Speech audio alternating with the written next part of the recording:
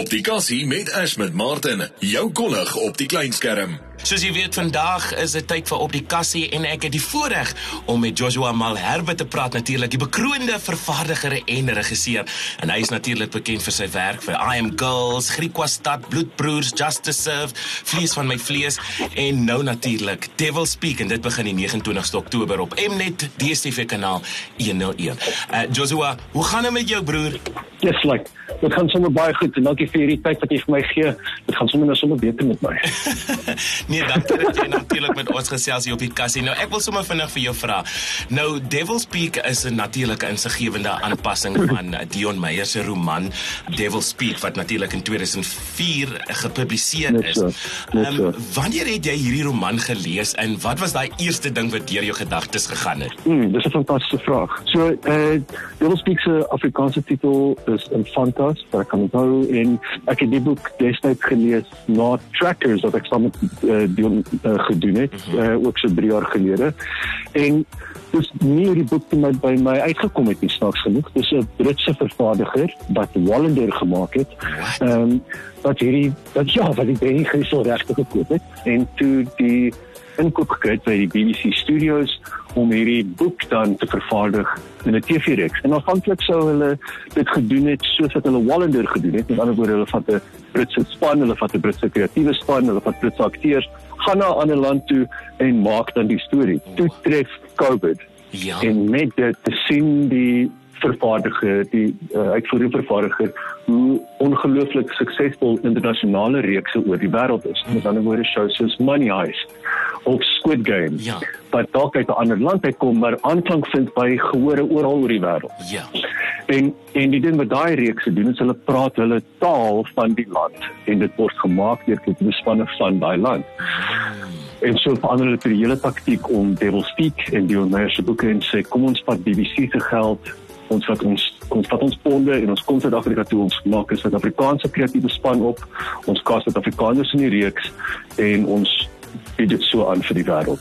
Yes, en dis toe dat hulle my in die hande kry en so begin ons storie. Man, dis absoluut fantasties. Nou, wat maak 'n vertoning soos hierdie spesiaal? Weet jy, ons begin movies maak in 2010 met Wolverine in die skemer, 2011, 2012, daar rond.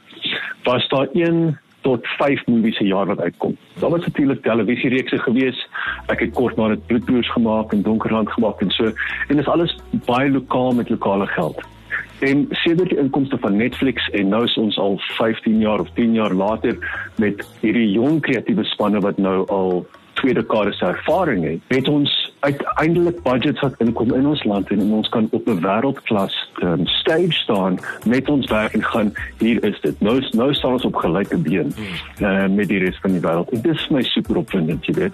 Ek het vir my kreatiewe span gesê, daai ding van, as iemand net vir ons 'n kans sal gee, dan kan hulle sien dat ons dit ook kan doen. Hulle hoef nie internasionale regisseurs of kunstregisseurs of kinematograwe of akteurs in te bring in die land nie. Ons het die talent hier so. Iemand net vir ons 'n kans wil gee. Nommer 2, hier is ons kans en ek dink ons het die beste gemaak daarvan.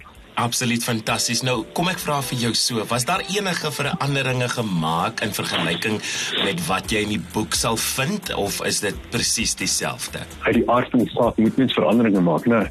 Dit 'n boek is 300 bladsye met groot verskeidenheid karakters en jy kan Benny Griesel as 'n karakter self is baie introverties. Hy sê nie noodwendig wat hy dink nie. Hy dink hierdie goed en Dion doen baie goed om vir ons te verduidelik wat hy dink en wat hy sien. Maar wanneer kom by 'n visuele medium soos die televisie en films, moet ons die ding visueel uitdeel.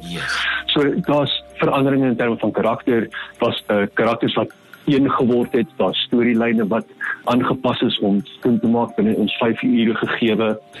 Maar daar is ook 'n paar ander groter veranderinge. Benny Griesel as 'n karakter in die boeke is veel ouer as wat ons hom gemaak het in die tekste en toe uiteindelik gecast het. En ek's baie opgewonde daaroor.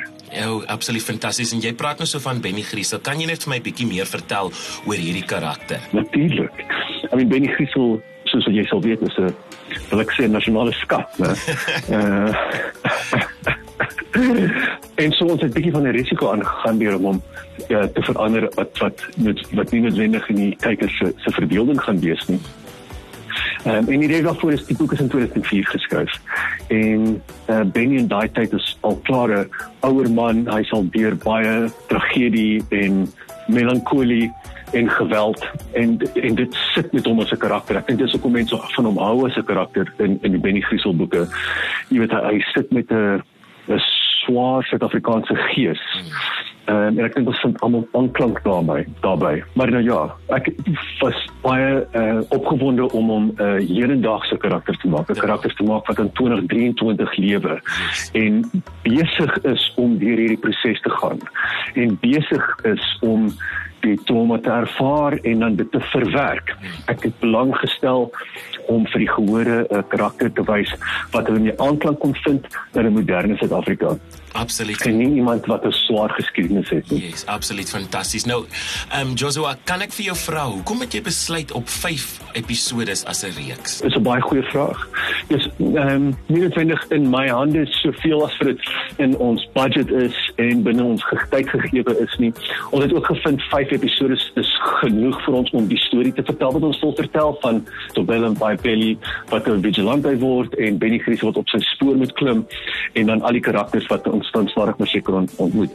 Om eerlik te wees, ons nou die reeks terugkyk, het ons eintlik gewens ons het nog net 1 episode gehad om bietjie meer tyd te gee vir die karakters, want ons reeks hardloop baie vinnig. En gehore gaan moet vashou aan ons sitplekke om te weet waar wat aangaan, want ons gee nie baie kans vir asemhaling nie. So dit is maar 'n ding van hoe baie materiaal het jy en hoe lank dink jy het jy nodig om daai storie te vertel? Absoluut fantasties. Nou dis natuurlik in Kaapstad geskied. Hoekom was dit vir jou belangrik en wat wou jy hê die wêreld moet sien van Kaapstad? So ek dink Kaapstad is geken as 'n vakansieplek, né, vir die res van die wêreld. Dis 'n postcard pretty place.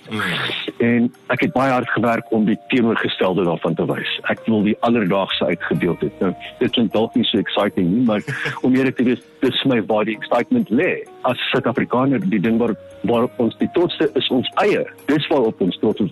Ons is trots op ons rugbyspelers en ons sokkerspelers. Ons is trots op ons akteurs. Ons is trots op ons eie dinge. En noodwendig die wêreld dink van ons dinge. En so ek wou dit gebring het na die storie toe. Ek wou ons eie uitgebeeld het. Okay. En so ek dink gehore internasionaal gaan ander smaak van Kaapstad sien. Hulle gaan ander kante van Kaapstad sien wat hulle nie noodwendig sou sien as hulle hier met vakansie is nie. Ek bedoel, ek beweeg al die pad van Langa na Kampsbaai, van die Parel na Constantia en alles tussenin. So ons wys 'n breedvoerige gestig van Kaapstad. En al ons karakters kom uit verskillende plekke in Kaapstad. Nie almal kom uit een gegewe uit nie. Yes. En so daai diversiteit, daai geskiedenis wat delf is in ons gegewe, dis wat vir my interessant is en exciting is, en ek dink dis wat Suid-Afrikaanse gehore as ook internasionale gehore gaan aanklank by vind. Absoluut fantasties. Nou Jozua, kan jy vir my sê, Sondag is natuurlik die eerste episode. Is daar iets waar jy mee ons kan los, juicy details of iets waarvoor kan ons uitsien as kykers? Dis 'n fantastiese vraag, weer eens. So, Dion Meyer se boeke is vir my fascinerend en ons het baie hard gewerk om die DNA van sy boeke vas te vat. En vir my is daai DNA in die grootheid van sy stories. Hy is baie goed om vir 'n klomp karakters te laat voorstel en dan tot heel aan die einde, wanneer jy wonder hoe op aarde gaan hierdie karakters by mekaar uitkom, dan squeeze hy daai tension, né, tot op die finale bladsy waar jy uiteindelik kan asemhaal. En dis wat ons gedoen het in die reeks. So, elke episode stel ons 'n nuwe karakter aan jou voor. Jy weet nie wat volgende gaan gebeur nie. Mense maak seker, ons is onseker oor hoe hierdie karakters by mekaar gaan uitkom. En soos die storie tempo optel, episode 3, episode 4, episode 5, en dan in die klimaks, dan squeeze ons al die storiedrade by mekaar. And then you're going to see people are going to have to hold on to their seats for this thrilling ride. En ons sien definitief uit na dit. Luister hier, Jozua, dankie vir jou tyd hier natuurlik hier op die kassie. Ons sien definitief uit om Sondag te sien wat gaan gebeur daar op Devil's Peak. En ek hoop om natuurlik weer om met jou te gesels oor enige van jou nuwe projekte. Baie dankie vir jou tyd. Dit is so wonderlik om op jou show te kan wees. En baie dankie dat julle Suid-Afrikaanse televisie vol ondersteun. Op die kassie met Martin. Luister weer na hierdie aansetsel op ofm.co.za.